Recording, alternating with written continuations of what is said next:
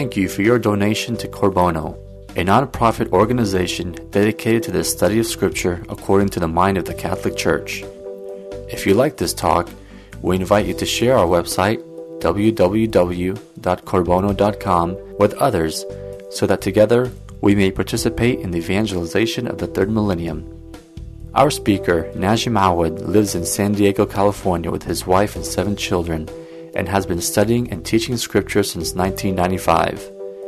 Najim believes the Catholic Church holds and teaches the fullness of truth, and with his tremendous zeal and insight, he is able to communicate that raw truth without sugarcoating the teachings of the Catholic Church.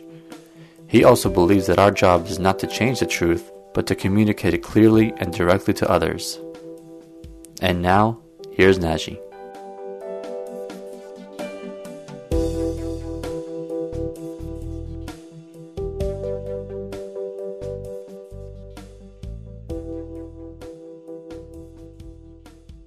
So tonight we continue our Bible study of the book of Genesis, chapter 13.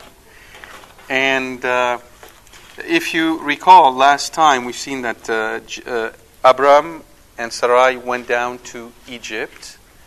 And we saw what happened when Abram told Sarai to tell the Egyptians that she's his sister and not his wife, which is true because she is his half-sister. And at the end of that chapter, we saw them leaving Egypt. And now we pick up from that moment, therefore. They've left Egypt and are going back. And now the chapter can be divided into 3 segments. Verses 1 through 6 is going out of Egypt. Verses 7 through 13 is the separation between Abram and Lot.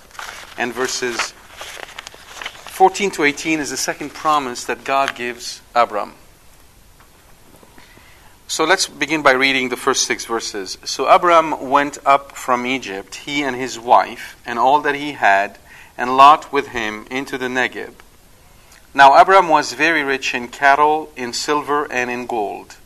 And he journeyed on from the Negeb as far as Bethel, to the place where his tent had been at the beginning, between Bethel and Ai, to the place where he had made an altar at the first, and there Abram called on the name of the Lord. And Lot, who went with Abram, also had flocks and herds and tents, so that the land could not support both of them dwelling together, for their possessions were so great that they could not dwell together. Seemingly fairly simple text, but I think there are a number of lessons that can be had for us today.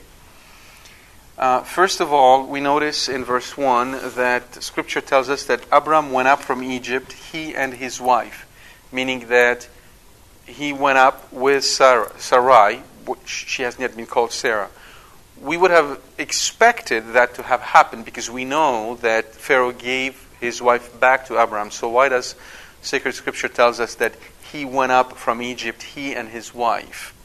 And St. Ambrose says that Sarai represents virtue, and that Abram left Egypt with greater virtue.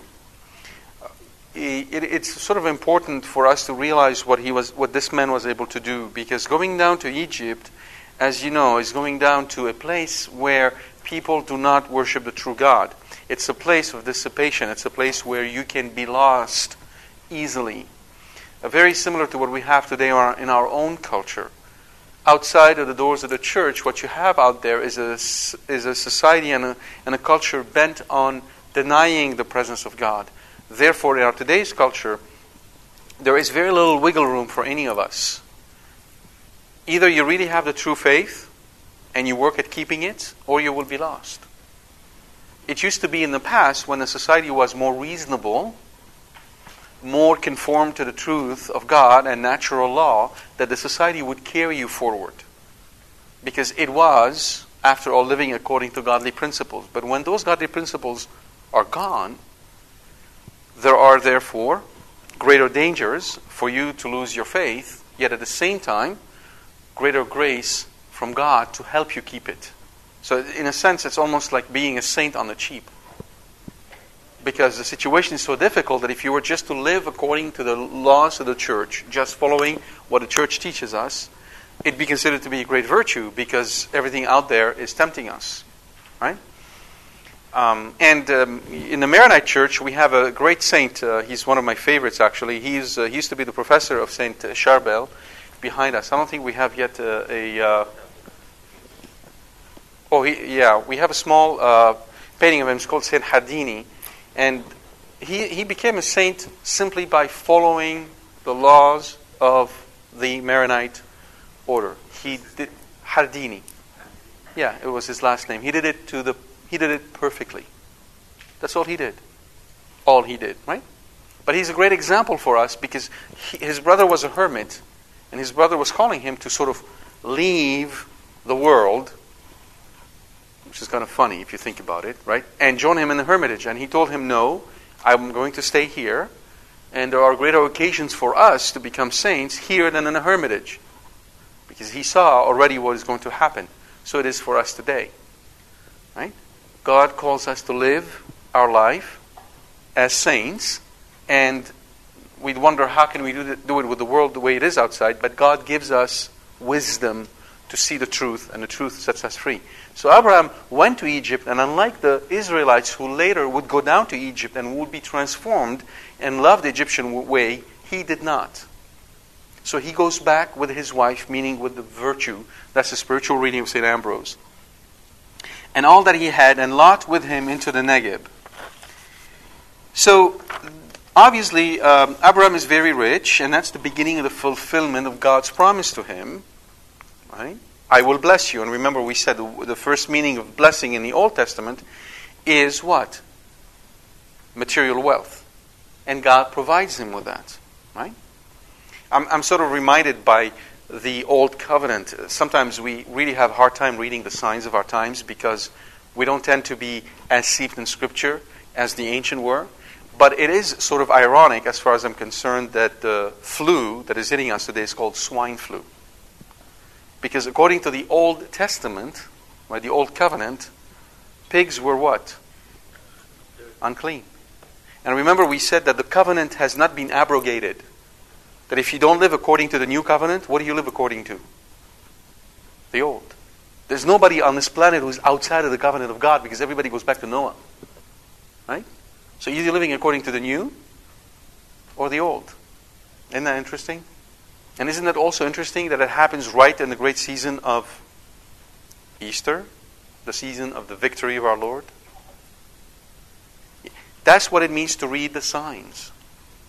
You know, we don't separate what is going on out there with the cycle of this church. Because when we are right now in the season of Holy Easter, the season of victory of the church, and this is happening out there, read the signs. Understand what God is doing. What is Jesus up to? Okay? That's what it means to live biblically, because this is the only way you can live in peace. Is when you look at the world and everything that is going out there as the manifestation of the glory of Jesus Christ. All of it is Jesus manifesting His victory. He is Lord of Lords, King of Kings. Nobody escapes His dominion. And we see that, therefore, Abram being able to go back with cattle, silver, and gold. And on a natural level, the reason they mention silver and gold isn't just to tell us that he was sort of rich, but also to indicate that he had the ability to negotiate in Canaan. Because in Canaan, if you are living the nomadic life, you still need to be able to interact with the population around you. And in difficult situations, gold and silver become a really good negotiation point. Remember, back then the society wasn't like it is today. I think if you've ever read the works of Karl Marx, you'd notice that he made one important point, and he was correct on that point. What he derived out of it was wrong, but this one point he was absolutely correct on. He pointed out that it used to be in older civilization, in the time of, for instance, Abram, that you began with a good, cattle, a house, something material that has intrinsic value. You used money as the way to exchange two goods. But you began with good, you used money to exchange that good for another good, and you ended up with what? A good. So you go from something that has intrinsic value to something that has intrinsic value. What capitalism does is that it shifts things around. You start with money, you acquire some good to get more money. You start with something that has no intrinsic value to get something that has an intrinsic value, to get something that more of something that has no intrinsic value. And therein, in the capitalist cycle, there is effectively the root of and the danger of exploiting others. Because you're starting from something abstract, you end with something abstract. When you do that, the danger, the chances of you actually doing something that is contrary to the dignity of man increases. There is a man who is a behavioral economist. He studied behaviors. So he did actually a number of experiments to find out why people cheat. And he was in a university setting, and he did a number of experiments to find out why do people cheat? And how can I make them cheat more or less? And one thing he found out is that the further we are from the actual good, the easier it is to cheat. Right? So what did he do? He had actually tokens that had no intrinsic value, but if you had a token and you went to a specific stand, you can exchange the token for $1. Right? And then he had dollars. He'd leave plates full of dollar bills and plates full of tokens on different tables in the university. The tokens disappeared. The dollars were not touched. Because you were one step removed from the actual value, it's easier to cheat. Then you think about the stocks and the derivatives and everything else, right? And the point is, therefore, the more removed are you from the real thing, the easier it is to actually cheat. The other discovery he made is that if he asked everybody, so one other experiment they did is the following. They told everyone in the class, here's a math test. You have 10 questions, let's say. When you're done, get up and tell us how many questions you got right, and we'll pay you $1 for every question. And when they did the first experiment, he noticed that some people cheated a lot, but most people cheated only a little bit, which is what most of us tend to do. We cheat only a little bit. But when he asked everybody before the start of the exam to recite the 10 Commandments, most of the people didn't know the 10 Commandments. Most of them couldn't even say one of the 10 Commandments. But because he reminded them saying the 10 Commandments, nobody cheated. He, in fact, asked them to recite the Oath of Conduct of MIT. Nobody knew what the Oath of Conduct of MIT is because MIT doesn't have an Oath of Conduct. And those were MIT students. But it didn't matter. Nobody cheated. Right? Why? Because you're bringing them to real value. You're bringing them something that is real meaningful. The more removed people are from something that has value, the easier it is to cheat. Right? So, when you see gold and silver, don't take it to mean that Scripture is indicating how wealthy he was. Because at the end of the day, both gold and silver are useless. They're not the real thing. The real thing ends up being what? Cattle and tents, things that are useful to your own life. Right? Gold and silver have a different meaning. They tend to be associated with either purity or virtue. That's why you adorn the temple with them. And obviously they are precious. Right? They're precious stones. But that was not essentially the purpose of Scripture. Not to tell us that he had a lot of that, so therefore he had a big bank account. St. Ambrose tells us that, for this is what it means to be rich, to have what is sufficient to satisfy one's own desires. Frugality has a measure, richness does not. Its measure is in the will of the seeker. So to be rich is to have what is sufficient to satisfy one's own desires. That is the definition of being rich. And he points out that cattle, silver, and gold have the following spiritual meaning. Cattle is the irrational bodily senses, silver representing the just word. And in Proverbs 10:20 we read, Proverbs chapter 10 verse 20, the tongue of the just man is like silver purified by fire, and gold is a wise mind, which leaves behind him a spiritual posterity. Again, in Psalm 68:13, his posterity shines like gold. So the point that St. Ambrose is saying is that we need to read behind these words, the material words, the reality, the deeper spiritual reality about Abram. And that is, he was very rich in being able to control his irrational bodily senses, because he was virtuous, he was wise, and he was prudent. And St. John Chrysostom sees in Abram's riches the bountiful measure of God's providence. He went down to Egypt to escape famine, but God, not content with feeding him, made him rich, and indeed very rich. Right? That's how God's providence works. He is not content to give us only the bare minimum. He gives us everything we need and more, if we were to trust him. Then Abram called upon the name of the Lord. So where did Abram call upon the name of the Lord? This is kind of important. So when he journeyed back to the Negev, he went to Bethel, to the place where his tent had been at the beginning, between Bethel and Ai, to the place where he had made an altar at the first. And there Abram called on the name of the Lord. So there is an obvious association between calling upon the name of the Lord and the altar. We have to notice these things. He called upon the name of the Lord at the altar. Okay? So, liturgy is fundamental in our ability to call upon the name of the Lord. We just can't do it willy-nilly anywhere.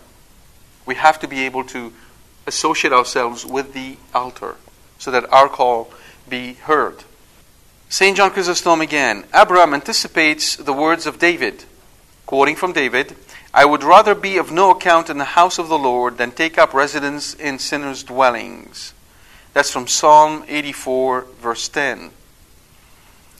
What is the point here? The point is that Abram was in Egypt, and had he stayed in Egypt, presumably his affairs would have even grown further, because the opportunity in Egypt is much greater than in Bethel, which is essentially out in the woods, so to speak.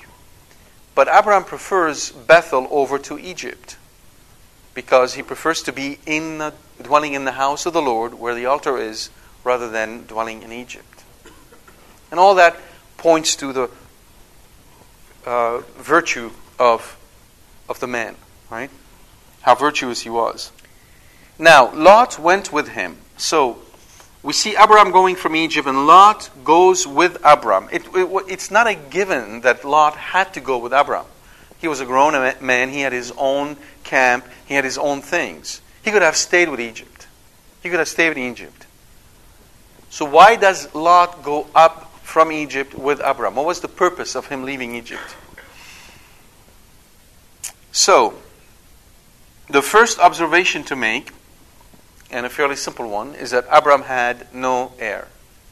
Who would inherit all of this wealth? Right? So you notice the structure of Scripture. It doesn't tell us that, it says in verse 1, Abram went up from Egypt, he and his wife. It indicates he was rich. He had gold and silver, and he went to worship. And then it indicates that Lot went with him. Right? So we know that he had no heir. Now, St. Ambrose, again, tells us that Lot in Latin means deviatio, which means to deviate.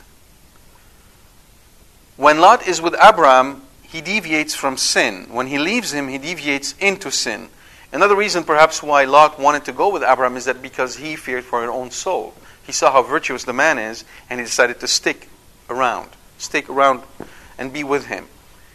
And that is another really important lesson for us, which is that we all need spiritual direction. We need somebody, we need someone, we need a book, we need a reference that helps us stick to the real way, especially when you have to leave Egypt. Right? Especially when you have to leave Egypt. So what does that mean? Leaving the culture of the world, leaving the way the world tells you should be living your life, leaving the world, what the world values, which is mostly transitory and which can be a source of loss for us rather than of gain. We need examples. We need someone to be able to follow. And that's why God has before us, has raised to the altar these saints as examples for us, and given us someone we can look up to and imitate. That is important. Now, both Abram and Lot are wealthy. As I said, Lot constitutes a separate unit. But the interesting thing is that in verse 5, it says, "And Lot, who went with Abram, also had flocks and herds and tents. No silver and no gold." No mention is made of silver and gold for Lot, only for Abram. And when we consider the reflection of St. Ambrose over silver and gold, which is representing the just word, that is the man who speaks prudently, for silver and gold being the wise mind, you can see what Scripture is saying about Lot without saying it. So, here we have examples of two men. Both are wealthy. And that leads us to ask a question: is wealth a good thing? What's the relationship between wealth and virtue? What happens when God gives us great wealth? What does it mean? What does it mean when He takes it away? This is a particularly good example for us to reflect on that, because you have two men who are very wealthy. Obviously, God gave both of them that wealth. But their makeup, their constitution is very different. Very different. So, what does wealth do? Wealth in and of itself, intrinsically speaking, going back to what I told you before, if wealth is essentially a collection of things, each of which is good, a house, a cow, a car, each of which by itself serves a purpose that helps us in our lives and hopefully helps us to live better lives, we cannot say that wealth in and of itself is bad. It's a good. It's a natural good. But as we see here, what wealth does and what extreme poverty does, both of them, they both amplify our virtues and our vices. They act as amplifiers. So that if we have a vice which was hidden because it had no way to manifest itself, and we had weak virtues, then when we come into wealth, that particular vice has now every way of being able to manifest itself. Wealth seldom, when we keep it for ourselves, that is, seldom helps us gain virtue. Seldom helps us gain virtue. Only when we resist it. Only when we resist it and we use it for the purpose of God's glory does it help us gain virtue. And that is why it's very, very hard. It is very hard for someone to be at the same time wealthy and faithful. In the words of the Lord in Scripture. Right? Amen, amen, I say to you, it is easier for a camel to go through the eye of a needle. And he meant by that a small door in a city. He didn't mean the eye of the needle. Right? He wasn't pushing the metaphor that far. But in Jerusalem, there were doors that were really small. They were called the eye of the needle because they were really small doors.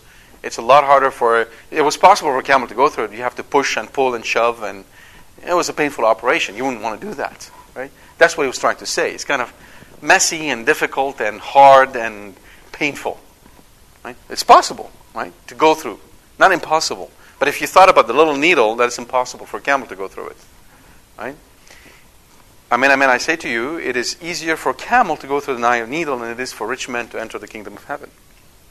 Why? Because naturally those riches impel you to take care of them. And when you start taking care of them, you tend to take care of them. And that occupies you. So, but if you are a man or a woman of great virtue, and you're given all this wealth, then you are able to work through this wealth and be detached from it. And therefore it will not harm you, it will bring you actually greater glory, because you are furthering the kingdom of God with your wealth. Okay? And don't think it is easy for the wealthy to actually spend money. It tends to be the other way around. The wealthier you are, the closer you are to the money. Because you have so much more to lose. So yeah, you be spending proportionally you'd be spending actually less money than most people think. Right? Most of it is invested, and you think about investing it again and how you're going to reinvest it, and taxes, and it keeps you busy. And sometimes awake at night. Not an easy thing to deal with wealth. Not necessarily, but it doesn't necessarily imply that if you're poor, it is immediately easy for you to get into heaven. In fact, St. Thomas Aquinas indicates that extreme poverty can be just as bad, because it also amplifies your vices. Right? So what is important is to have what we call the spirit of poverty, to be detached from the things of this world. And as an example, to be really specific, because I like to give you some guidelines when you ask these questions. It's really easy for us to sort of say, yeah, sure, I don't have a lot of money, therefore I fit in this category. Right? You need to remember, all of us sitting here, right, we are part of the, 5% most richest people in the world? In the world, not America. In the world. Do you realize that? So none of us should even think about saying we're poor. I mean, that'd be an insult to 90% of the people living in the world out there. Okay, so we have to recalibrate our thought about what wealth means, right? But to give you a proper example, if, for instance, you are not tithing, if you're not giving 10%, right, of what you're making to charities, 5% to the church, 5% to the church, and 5% to charities, you need to really ask yourself why. Why is that not the case? Because that typically tends to be a telltale sign that you're really close to your money. And I know, as much as everybody else, all the good reasons that we can give.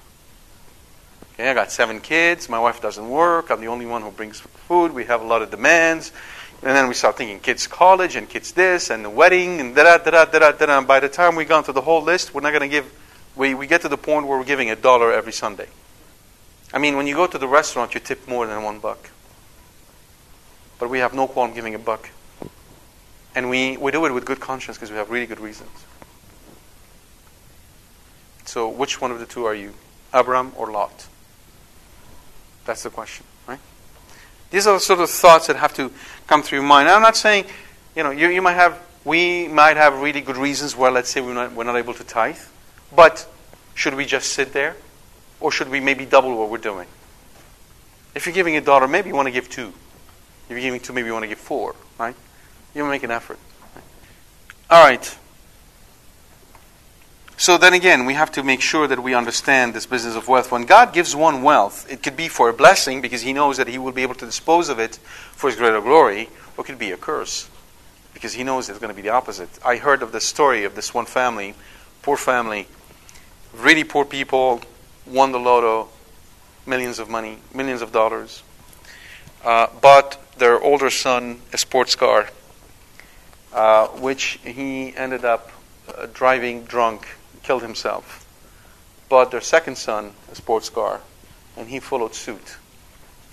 And so they ended up suing the lotto for letting them win. I mean, it's sad. But that's what money can do. The lotto. Yeah, the lotto, because they won. They had to blame somebody. Right? But that's what... And before that, they were sort of a normal, average family. Right? But wealth amplifies vices. And wealth can showcase your virtue. But you really need to realize that you have to be very, very strong to resist it. Okay? As an example, how many of you like chocolate cake? Just raise your hand. Very good. Now let me ask you this question. There is a chocolate cake sitting in front of you, and you just had a really good supper. Versus, there's a chocolate cake sitting in front of you, and you haven't eaten all day. Yeah? Okay. What happens? The chocolate cake becomes an amplifier. You haven't eaten all day. If you don't have strong virtues and discipline to keep you focused, you'll probably eat half the cake. But if you have those virtues, then you will not touch that chocolate cake. So think of the chocolate cake as being wealth. I'll just give you an example of chocolate cake. Right? What if you're going out the door and you see sitting in front of you stacked up $23 million? Just think about the first thought that comes to your mind. Just take 30 seconds and think about what is the first thing you will think if you saw a stack of $23 million and a guy saying, "This is for you." What is the first thing you think about? Hold on. Just everybody, just close your eyes and think for a second. What would you say? What would you think? All right, tell me now. He'd like to venture some thoughts. Tell him you're lying. Well, let's assume it's not the case. It's a bona fide 23 million euros. You won the lotto and you just brought the whole pile of money. Okay? Good point though. But no one is trying to trick you. This is true. What would you say? How would you feel, by the way? Let's start right there. Yes. Okay? Okay? But I'm going to talk about feelings right now. What kind of feeling would that evoke in you? Okay. What is the first thought that comes? You'd be scared. Okay. Pardon? Confused. Okay. What to do with it? Yes. What would you be saying to yourself? I'm rich. Okay. Okay. That's a good thought. We need to do fewer fundraisers. Okay. I go shopping. All right. All right. Yeah. So here's the really interesting thing about it. There is a natural tendency to think that money is a good thing. You see why? Because we're hungry. If it wasn't you and I walking out there, if it was Warren Buffett, right, or Bill Gates, and they saw a pile of 23 million when they think in billions, they may yawn. Right? Maybe I'm getting somebody to pick up the pile from here. Right? Isn't that interesting? The same pile. So that's because we're hungry. And we think this is the answer to everything. That's the answer to our prayer. Finally, we're going to have peace of mind. Finally, we're going to be set. We won't need anything. And on and on and on and on the story goes. But really, is it? Really, is it? See, the virtue in us, as we grow in virtue, we look at this thing, and if we've tempered our emotions, obviously the first thing we do, our hearts are beating. What is this thing doing here, right? If confusion, there's fear, there is joy. All those things can come and go. Those are emotions. But the thought, the rational thought, if we are detached from all of this, would be, shall I take this, Lord? Is it from you? If it isn't from you, I would have nothing to do with it. You would be indifferent. Why? Because it is God who provides what is good. And isn't God with us? If God is with us, whom shall we fear?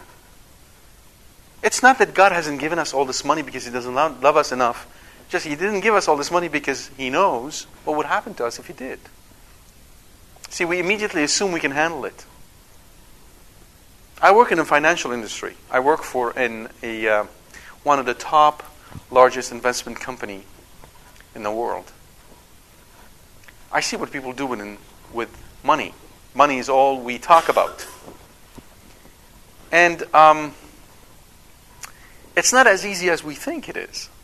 Right? It's not as easy as we think it is. We probably would not know how to handle this kind of money. It takes professionals to handle that kind of money. We wouldn't know how to handle it. Yes, now you're thinking, you'd hire one. That's what people do. They hire one. Right? And then you'll start calling him and asking him what's going on with my money.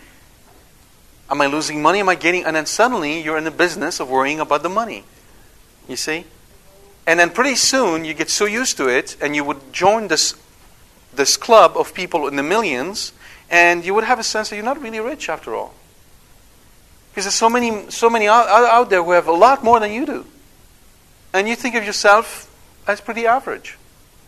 Poor is not the word used, but relatively, yeah, you're just... Yeah.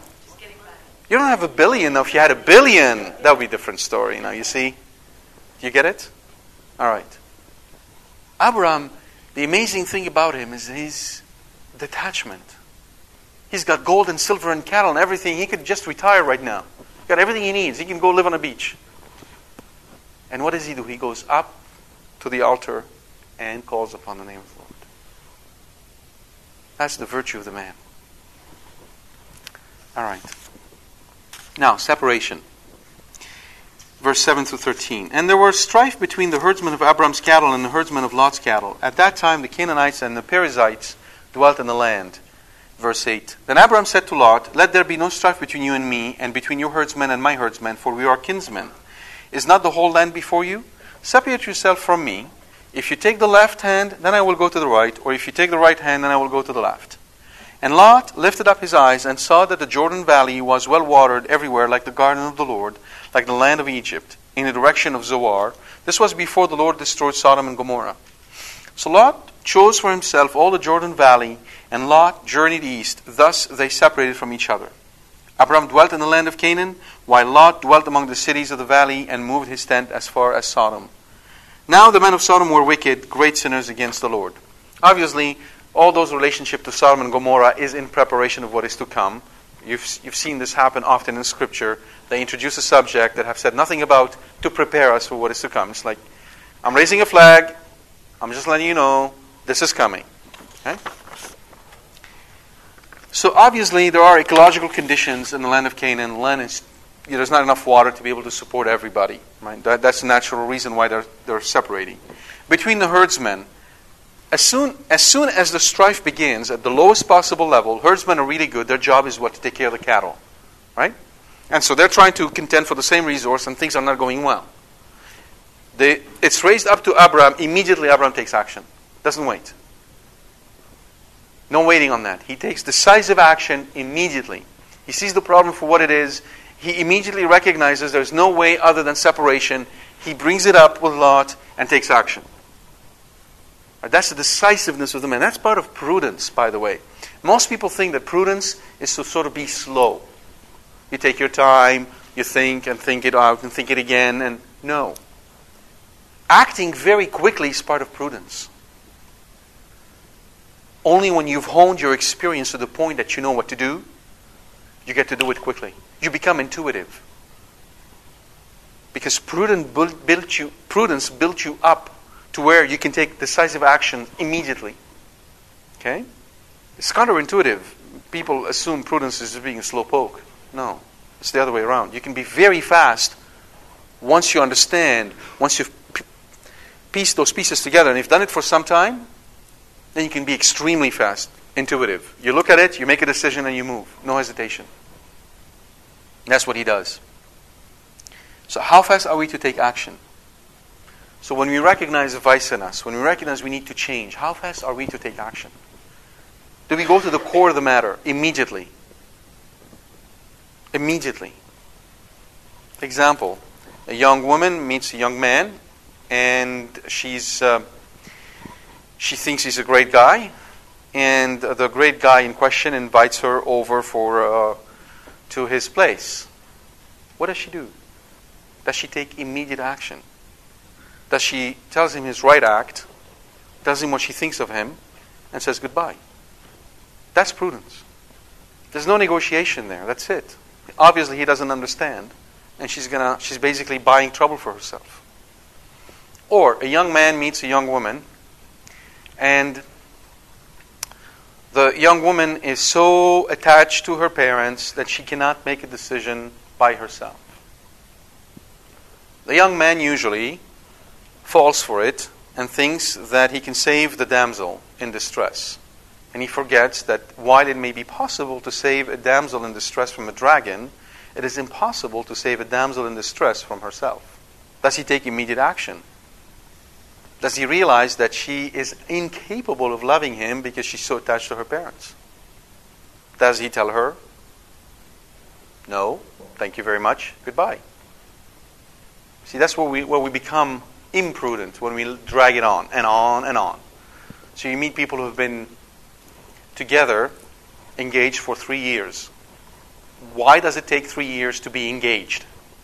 All right? My rule of thumb, anybody who's been engaged for more than 6 months is in trouble.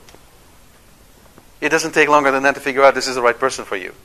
This is not nuclear chemistry. Right? That's where we have to learn to make the right decision, be decisive, and cut it. And most of us don't know how to do that. You're talking to a friend, and she starts to talk about somebody else. She is actually telling you things you shouldn't know. You don't know how to handle a situation on the phone. You kind of, I want to tell her, but I don't know how to tell her. And you haven't prepared yourself to deal with these situations right on the spot. A prudent person would immediately say, how about we change subject? I'm not very comfortable with this. Why? Because you're willing to take the risk that this person may decide that she's not going to be your friend anymore. And if that's the case, she wasn't your friend to begin with. Not worth it. And on the list goes. Right? So, Abram, extremely prudent man. He sees the situation. He may love Lot very much, but he immediately comes to him and says, here's the situation. This is what we're going to do. We're going to separate. And he's very gracious about it. So he's prudent, but he's not conniving. He doesn't say, I'm having a problem with Lot and his guys. They're eating into my turf. What should I do to convince Lot to go somewhere else? He doesn't go to Lot and say, hey, Lot, you know what? You're a great guy. I like you a lot. Yeah, pun intended. Lot. Yeah, okay, fine. All right. Yeah. All right. Just seeing somebody's awake. I got a great proposal for you. This piece of land over there, in 5 years from now, is going to gain so much value, you're going to be rich. None of that discourse. None of that mumbo-jumbo. Straight to the point and very gracious. He gives him the better part. He, the oldest, the patriarch, let the youngest decide. That is being gracious. So, the word strife used here twice is sort of interesting because when in verse 8, let there be no strife between you and me. The word strife is actually the Hebrew merivah, which is not the typical word used for strife in Hebrew. That would have been rib. In biblical Hebrew, when you use merivah, you're really referring exclusively to controversies and grumblings of the people against their leader and against God over the lack of water during the wilderness wandering. Right? So that particular use of word indicate as a subtext what is behind all of this. Lot is not just about natural possessions. He's also, in a sense, grumbling against God. And Abram sees through that.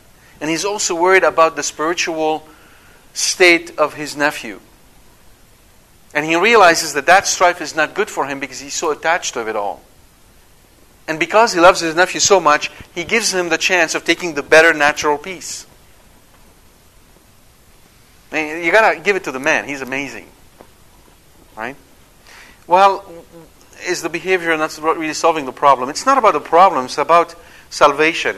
He sees in Lot something that is essentially dragging him down, and he uses material wealth as a mean to bring him back. As this is what Jesus says, if you have money, you ought to use it to essentially get to do good. Why? Because you can use it to help others come to God. And that's what he does. That's his intention. The man is wholly detached from all of this. And so he tells him, pick the best piece. I'll give it to you. I'm going to take care of your fears, of your anxieties, because obviously you're unable to rely on the Lord. I'm going to help you. That's what he's telling him. So again, St. John Chrysostom points out that Abram showcases two other virtues. Humility, even though he's the oldest, even though he has the right to choose, he gives up that out of love for his nephew, and restraint. But we can add a bunch of them. We can add abnegation, meaning giving up that which is important to you. We can add detachment from the things of this world, and we can add holy indifference. All those for a man who lived as a pagan and who had none of the sacraments we have. Now, Lot Lot, in Hebrew, picks a Kedar, which is essentially an oval-shaped part of the valley of the Jordan, and it is near Sodom and Gomorrah. Why does he pick something that's close to Sodom and Gomorrah? Because at the end of the day, Lot never really left Egypt. He figures, I have herds, I'm going to pick a piece of land that is going to allow me to grow my herd next to what? 2 economic centers. Right? They'll be able to grow my wealth. Never mind their moral state. Who cares about that? Who cares about that? You see? So we have to be careful when we're dealing with the world. On our levels. Right? So, every one of us, many of us are working in the place. Make sure that if you are talking to your colleagues, they understand that using the name of the Lord in vain isn't acceptable to you. You're not going to accept that. Swearing, using vulgar word, are unacceptable. You will not accept that they speak to you or in front of you in this way. Making disparaging notes or comments or sexual jokes are unacceptable. You can at least do that to show that you will not simply buy into their world and mode of thinking. You will live differently. You'll uphold certain values that are really important to you. The interesting thing also is that Lot picked a land like Egypt. You noticed that, right? When it said it looked like Egypt. See? His eyes were set on Egypt. Remember his wife later on? What happened to her? She became a pillar of salt, right? Yeah, and there's one kid who was being asked in the quiz about the wife of Lot, and he said that she became a pillar of salt by day and a pillar of fire by night. She became a pillar of salt. Why? Because she turned and looked. Look, right? You need to understand, it isn't that she turned and wanted to see what's going on. How is it burning? To turn and look is the same kind of behavior as when Eve gazed upon the fruits of the tree of knowledge of good and evil. It's to gaze with longing. Right? Going back to my example, there was a pile of $23 million over there. I'm sure you will not look at them as if it was bird poop. There'll be a longing in your eyes towards this. That's what we're talking about. When he looked, that's how he saw. He saw the opportunity. He saw the money, the wealth, everything. Right? So obviously, he's disordered. Now, we cannot blame Lot because, again, he comes from a completely pagan background. Okay? But that's what we're dealing with here. And so Lot picked a piece of the land that was near Sodom and Gomorrah, which later on will be turned into a desert. There's nothing left of it. Why? Because he trusted with what?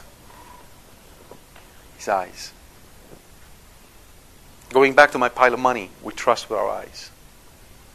So often we trust with our eyes. Remember how we always say, first impression counts? Right? That's actually part of imprudence. That's the wisdom of the world. When they speak of first impression, that's their wisdom. That's what they have to go by. But that's not being prudent. Because the first impression may be a complete lie. Everybody knows first impression is important, therefore everybody will make a good effort to make a first impression. I always thought that it would be much better, more realistic, if married couple would defer their honeymoon until the first year has gone by. Because by then they got to know each other really well, right? So the idea, therefore, is that we have to be careful not to trust with our eyes. And where in particular should we not trust with our eyes? Where is the lesson that we get on a regular basis that teach us that we should not trust with our eyes? Right here, Sunday after Sunday, when the priest raised the Eucharist, all that we see is bread. That alone should teach us not to trust with our eyes. What should we trust with then? The wisdom, exactly, the heart, but the heart illuminated by the wisdom of the Holy Spirit. So when we're confronted with a situation, we have to develop the virtue, the habit of saying, Lord, what is it between you and me? What he asked his mom. Woman, what is it between you and me? When Mary told him, they have no wine, Jesus immediately surveyed the situation, immediately understood what she wanted. He didn't act on it. Although it was a good to do. He didn't immediately act on it. He turned to her and said, woman, what is it between you and me? And he doesn't mean by that, why are you bothering me? How do you dare ask me this? He's inquiring through his human faculty, trying to understand what she's telling him. Why? Because in Luke, when he came down from the temple, St. Luke tells us, he was obedient to them. Not that he was disobedient before, but he's basically waiting for the signal that will come by the Holy Spirit that he is about to start his mission. And he knew it will come through his mother. And that's what she was telling him. So, when confronted with situations like this, oh Lord, what is it between you and me? What is that supposed to mean for me today? That is the wisdom of God that illuminates our heart and make us see things the way they truly are. That's how Abram saw them. And once Lot picked that region, it seems that it's been excluded from the land that God gave it to Abram. We'll see that in the next part. And then they parted, which means the problem is resolved very quickly. Now, it is interesting that Lot appears as a counterpart of Abram, just as Ishmael appears as a counterpart of Isaac, and Esau appears as a counterpart of Jacob. There's always this duality between the man of God and the man of the world. Right? As Abram was lowly, so Lot was haughty. He was given the choice by his elder. He should have refused. He should have said, no, Uncle Abram, you choose first. That would have been the proper thing to do. Right? And here we lose that so much. When you go in a bus or in a church or what have you, you see young men sitting and older men, older women coming in, and nobody gets up. There's this haughtiness about, well, that's my place, and I got it, I'm going to sit here no matter what. And Lord, I love you very much. As Abram was quite humble in letting Lot choose, Lot was insolent in presuming to choose. Do you choose when given the occasion, or do you return the offer? Going back to my pile of money out there waiting for you, $23 million. Right? Do you take that moment to think, okay, Lord, what does that mean? Do you interject a conversation with God before you accept or before you take action? How appropriately then, St. Ambrose tells us, Scripture says, Lot, that is deviation for choose for himself. Indeed, God has placed before us good and evil, so that each may choose what he wishes. Let us not then choose that which is pleasing at first sight, but that which is truly better, so that having been granted the ability to choose what is preferable, we'll lift up our eyes and be attracted by nature as one who looks the other way. And the meaning is, when you are given a choice, do not let your eyes carry the choice for you. Take a moment to step back, enter into your own heart, into the secret place, and confide to Jesus, and let the choice come through the Lord. All right. The second promise, verse 14 through 18. The Lord said to Abram, after Lot had separated from him, lift up your eyes and look from the place where you are, northward and southward and eastward and westward. For all the land which you see I will give to you and to your descendants forever. I will make your descendants as the dust of the earth, so that if one can count the dust of the earth, your descendants also can be counted. Arise, walk through the length and the breadth of the land, for I will give it to you. So Abram moved his tent and came and dwelt by the oaks of Mamre, which are at Hebron, and there he built an altar to the Lord. So notice what Abram does. He moves one place where there's an altar, and he goes to another place, and he erects an altar. Do you see, if you read through carefully, do you see the monastic life being outlined here in his way of living?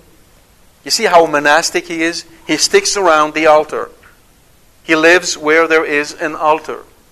It's the center of his life. Is the church the center of your life? That's the question, right?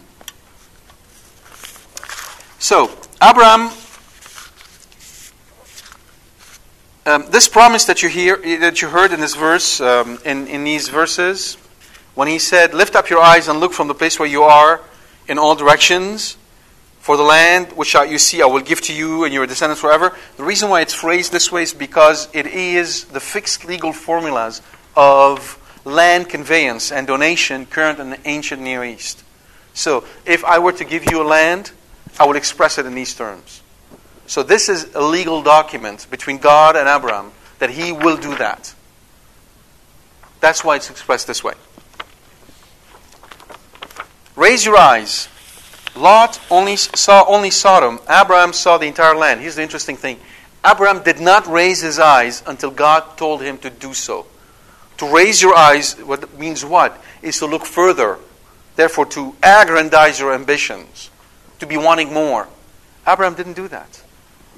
Until God commanded him to raise his eyes, then he did it. Our eyes are constantly fed through television and our neighbor and the radio and all those things about all the material goods that we should have. Our appetite is so huge that if a whale was to show up, we would swallow the whale. And we won't even have to burp. Abram didn't raise his eyes until God told him to do so. So, should we experience everything? Should we taste everything? Should we do everything? That's what the world tells you. You're going to experience every cuisine and every kind of food and every place and every experience and every cruise and every this and every...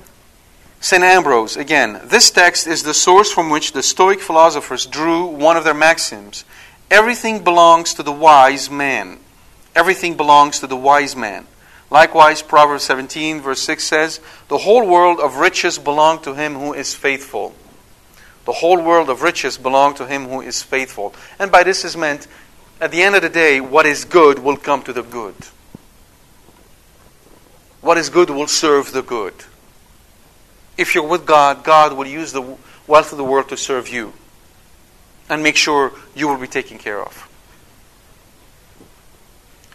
Look out from where you are. Ancient Roman legal thought recognized as a mode of acquisition by sight and intention. So, oftentimes, and in some of the in the Middle East, still today, they'll talk about the same way. They'll stand and they'll tell you, you see that tree over there, and that rock over here, and this thing over there? Well, that's the limit of my land. Well, if you were to get a land from somebody, and he were to tell you, my land is from that landmark to this landmark, etc., that would be legally binding.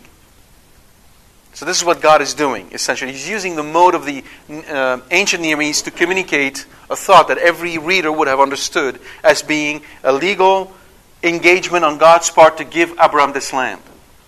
God is signing a contract with him. I'm going to give you this. This is going to be yours. To you and your offspring. Royal language, even though Abram is not included. And forever. That land is given to Abram and his descendants forever. So legally, from a legal point of view, as far as we are concerned, that land belongs to Israel. There's no debate, there is no issues, there's no question. It belongs to them. God gave it to them. And his descendants, which is Israel. Okay, there's no debate, and we cannot debate over this. Whether we like it or not is a different issue. But Israel, Jacob, is the recipient of the promise. And to Israel was the land given forever. Forever. Now that's a really interesting word. St. Augustine comments on that. Let's think about it. God is saying this, right? God is saying forever.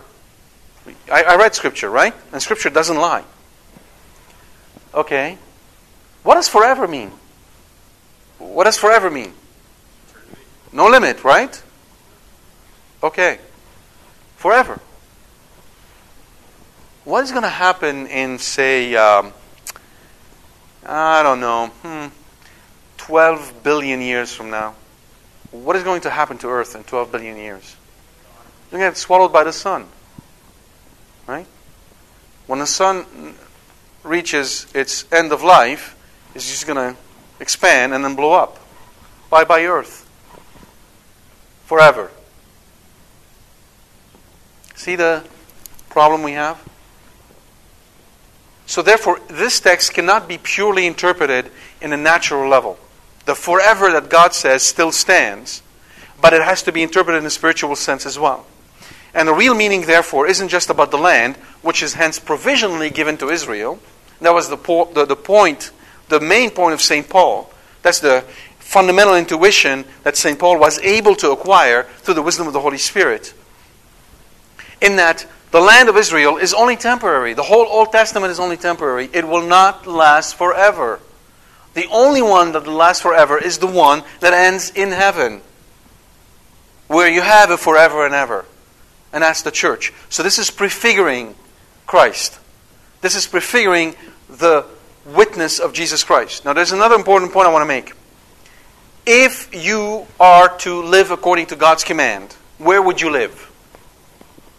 According to this promise. Where are you supposed to live? In Israel. Right? Physically, you had to live in Israel. Right? Physically, where were you supposed to worship when Israel was built? In the Temple of Jerusalem. Right? You couldn't be worshiping at home. You can go to Spain, sit down there and say, I'm just going to sit down and worship right now. God would not accept your worship. You had to physically go there. Yes? Okay, physically. I want you to keep tab on this physical image. Now, what did we say with this business of forever? We said that this cannot be about the land because the land will not last forever. It has to be something that the land prefigures. Israel is a prefiguration for what? The church. The church. Right? And the forever indicates what? Heaven. Right? So to go to heaven, where must you be physically? I'm hoping that this is helping you get away from this sort of amorphous image of the church as being just the body of all the believers. You can't take the land and cut it in small pieces and distribute it in the air and call it the land. Can you now? The physical image of the land constrains us. We cannot just break away from it freely and say, it doesn't matter. It's just all those who are out there. No. Physically, you had to be there. Physically, we have a body. We have to be in a place. You understand? So that's the second teaching we get about no salvation outside of the Catholic Church from Scripture. One of the most pernicious idea we have in this century, because of the breakup in truth, is this notion that it doesn't matter, everybody out there can be whatever they want. I'm sure you've heard the joke about that non-Catholics say about Catholics, that a Protestant went to heaven, and when he went there, St. Peter was showing him the place, and he went to a room and said, now you have to lower your voice. He says, why? Because this is the room where the Catholics are, and they think that they're all alone. Right? Meaning that, there's so many Christians out there, but we have to put up with those Catholics. They think they're alone. Well, the truth is that, they are alone. There's nobody else. If you can be alone in that sense. Okay? And I'm not making this up, nor am I saying this because it just pleases me to say that. Scripture impels us to do this. The fathers of the church were really specific and clear about this.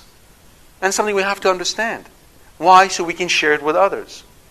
Right? It's not about condemnation, about telling somebody, you're not going home. None of that. We're saying that at the end of the day, all those who are even now, right now, officially inscribed in the Catholic Church, or those who are maybe like Abram, outside the physical boundaries, are all living through the graces of the Catholic Church. They're all fed by the Catholic Church. Whether we recognize them being here internally, or they're outside and they're making their way to heaven, they are all going to be getting to heaven because of the Catholic Church. No salvation outside of the Catholic Church. You understand? And while they may die here on earth, not being officially inscribed as Catholics, when they hit heaven, they're all Catholics, because that's all you have up there. I hope it helps you clarify and understand this sort of a duality of the reality of the church. Right? We're not saying that only those who are formally inscribed go to heaven. Many of them don't, actually. Nor are we saying that those who are not don't go to heaven. And there are fewer in numbers. There are not many of them, right? Because they're separated from the sacraments. But they are people who are not officially Catholic and do get to go to heaven, but only through the graces of the Catholic Church. Yeah? Make sense? So that's how we have both. And sometimes you wonder, but hey, there's this Protestant community out there. It's so vibrant and lively, and they love the Lord, and they're all getting those graces they're being fed through the table of the children, through the Eucharist, because the Holy Spirit wants to reach them so that they can eventually get to the truth. Yeah? There's no contradiction there. Do you understand? Yes. So now you're saying other religions will make it to heaven? No, I'm not saying other religions. I'm saying other individuals will make it to heaven. Individuals who are not formally in the Catholic Church will make it to heaven. Because of their good doing on earth? Because of the fact that they follow the dictate of their heart. This is the teachings of the Second Vatican Council. If they follow the dictate of their heart, which is the natural law, the Ten Commandments, that God inscribed in the heart of every man, right? Essentially, this is the power of the Old Covenant. If they do that, they can also attain unto salvation, but only through the agency of the Church, not outside of her. Do you understand? Put differently, if the Catholic Church did not exist on earth, nobody would go to heaven. Yeah? Okay. It's the graces that flow from the Church that make it possible even for them to attain unto heaven.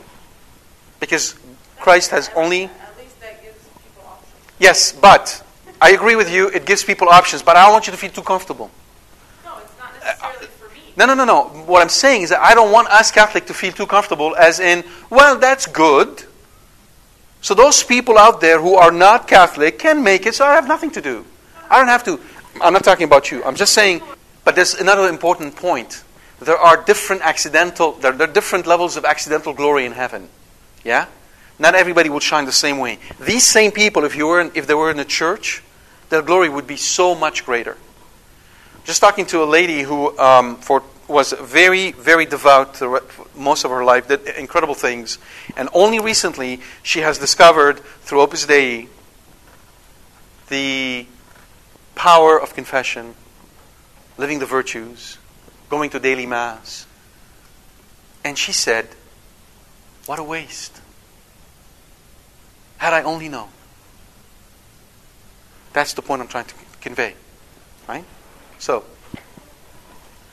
all right. And so we see him therefore building another altar there and again worshiping God. So Abram's focus, even though he has all the riches and all the gold and all the money, go from one altar to the other. And so should we be. That should be the focus, because this is how he's rich. It's with his relationship with God. And God makes this promise to him. We know it will not be fulfilled during his life, but it will be fulfilled later. And that's so important for us to know that even us, right now, as we live, God has made a promise to us that if we are faithful to Jesus Christ, He would extend salvation to us, but not just to us. Through the merits that we would have gained in our lives, by the sacrifices, by the good works of good deeds that we would have done, we also can help save others. And that's why Abram is such a really important example for us, because when we study his life, we learn to live better and to be good imitators of Christ. God bless you. Okay, we have some time for questions. Yes. Yes. Did he offer sacrifice when he erected the altar? Usually you don't erect an altar if you don't offer sacrifice. Yes. Good question. So the question is, since we know the universe is going to be renewed after the end of the world, would it be possible that the forever that God gave Israel would still exist afterwards? Well, the difficulty you hit is that after the final judgment, there are only two groups. Right? There's only two groups after the final judgment. There are the Catholics, and then there's the damned. Right? Essentially, plus maybe, and that's hypothetical, all those aborted children who are not baptized, who may live on earth in a state of natural happiness. Right? And this is something that the church is still working her way through. But fundamentally, if you set those aside, because I hope you all understand, an aborted child doesn't go straight to heaven. He's not baptized. Okay, we can't just circumvent that and say, no, it doesn't happen. The church is working on this right now. There's a commission established by Pope Benedict XVI to deal with limbo specifically. We're waiting to see if they can come up with something that helps us go around it. Because obviously all of us would love if we could say, aborted children go straight to heaven, but that's not the case. Hold on to your questions, all right? So, going back to your question, there will be no Israel left. There'll be the new Israel, and that's it. That's why it doesn't necessarily apply. No. Why not? No, because it's the church. The new Israel is the Catholic Church, and so therefore the church has dominion over the entire universe. Everything becomes Israel, everything is the church, and so that particular possession of the land only applies until the end of time. Because it is provisional, it is part of the old covenant. Okay? Yes. Different question, very good question. What if the child dies naturally? The fact, if the mother had every intention of baptizing the child will benefit from baptism. Because there's the intent of baptizing the child. Right? That's separate. That's why only single abortion. Yeah. Are those children, No, not the ones who are, let's say a woman miscarry. Yeah. No. If she was in the habit of baptizing her children, or her intention was to baptize the child, even if the moment she doesn't think of it, God takes our intention. He knows what covenant we have entered in, and He carries that forward. They're different. No, it doesn't apply. Good question. If a Muslim, we're talking about, that's why we talk about the covenant, right? You have to be within that covenant for the baptism to apply. Yeah. Yes. Question about indulgence. Indulgence.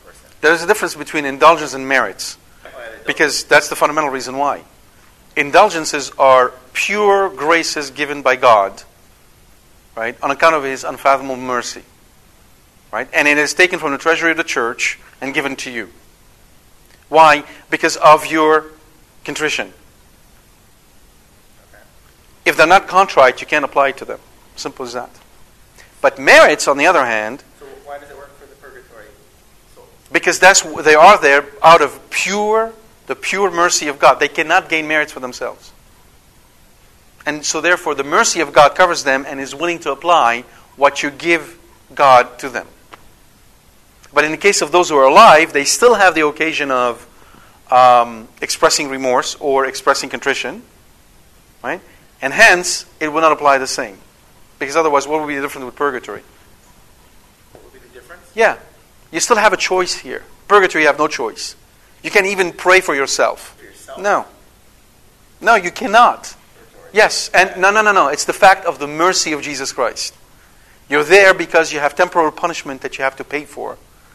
And you cannot pray for yourself to speed it up.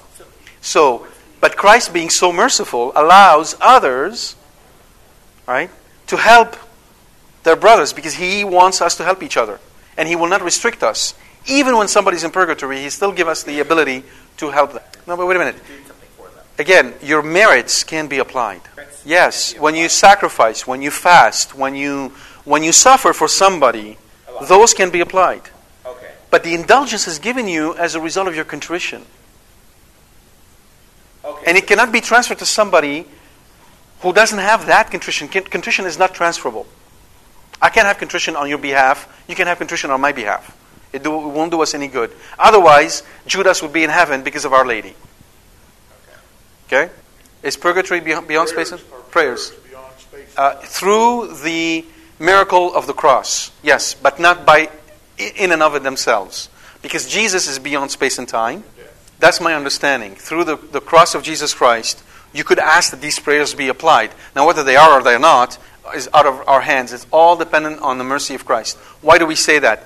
Because of the fact that Christ established precedents.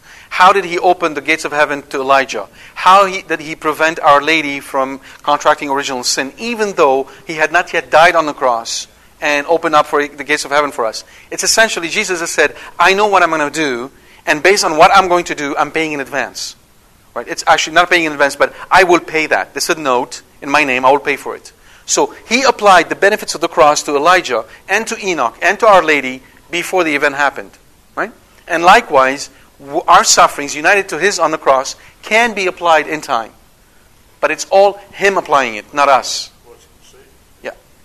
Yes. What's the merit and what's an indulgence? A merit is something that you acquire because of your sufferings, because of your fasting, because of your good deed and your love of Jesus Christ. An indulgence is something given to you which is taken from the treasury of graces that is in the church, that is the deposit of all the graces of the saints throughout the ages, and given to you freely by God because you have contrition.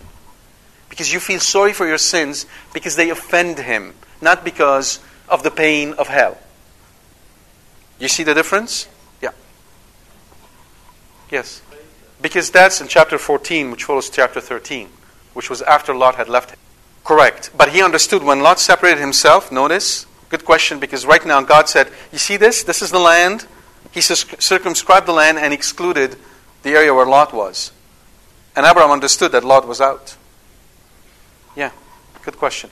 You had a question? Or somebody? Yes. God will act upon your desire, your intention. Right? When a child... So obviously now those Catholics who are aware of this and who maybe are still in the age of having children, I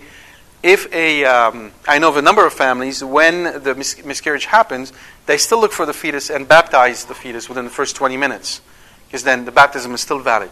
They do it regardless, but even if they didn't do it, it would still be valid. You're absolutely correct. Because when a woman aborts her child, it's a curse that she's imposing on him. Why do we say that? Absolutely. You're right, that is the teaching of the church. But why does the Holy Father say, we'll leave them to the mercy of God and not, they're in heaven? Do you think if the church could say, they're in heaven, the church would not have said it? We can't say either way. Really. Because I don't know. That's what I believe. Well, because we cannot circumvent baptism. You see, St. Thomas Aquinas refused all the arguments that were brought to him about the Immaculate Conception of Our Lady because they all circumvented baptism. Not because he didn't believe that Mary was immaculately conceived, but he couldn't see the argument coming through. Right? So likewise in this case, if we were to say that an aborted child goes straight to heaven, we've basically said we found a way to get there without baptism. But we cannot do that. Because Jesus said, unless you be baptized in the name of the Father, Son, and Holy Spirit, you will not go to heaven. We cannot just go around His will and say, oh, well, if you're so bad for them, we're going to do it anyhow. It'd be wonderful if the church could, but it's a very difficult argument to carry through. Yeah. I know, and there's another priest who has developed a very powerful argument to say that the aborted children are very much like the children who were killed when Jesus was the innocent. He's constructing an argument around this one, but there's a fundamental problem with it that we have to go around it. In the case of the innocent, these were families who were in the covenant. Meaning the families themselves were in the covenant of God. They were not against it. But when you have a woman who actually abort her child, she's applying a curse on him. Different situation. And we cannot just ignore the lineage, the parental lineage, and say, oh, it doesn't count. Look at us. Adam and Eve committed the original sin. We don't even know them from Adam and Eve. And here we are, stuck with it. You see how powerful the lineage is? So you have to be careful, not let desires carry us where we really can't go. But we pray that through the commission that was established by Pope Benedict XVI, that a proper theological answer could be provided for our desires. But it may not. I don't know. And St. Thomas Aquinas, who is in case of doubt, you go to St. Thomas. This is what the church says.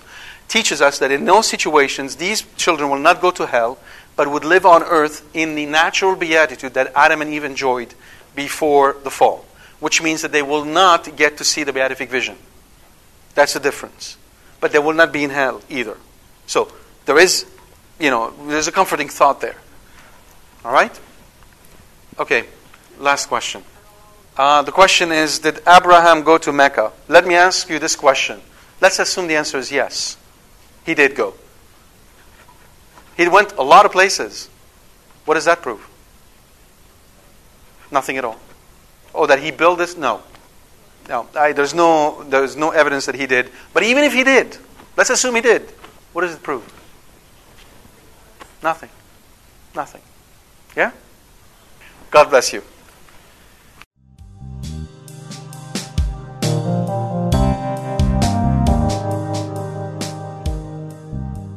We hope you've enjoyed this talk from Corbono. For more information about this and other talks, please visit our website at www.corbono.com. Thank you, and God bless you.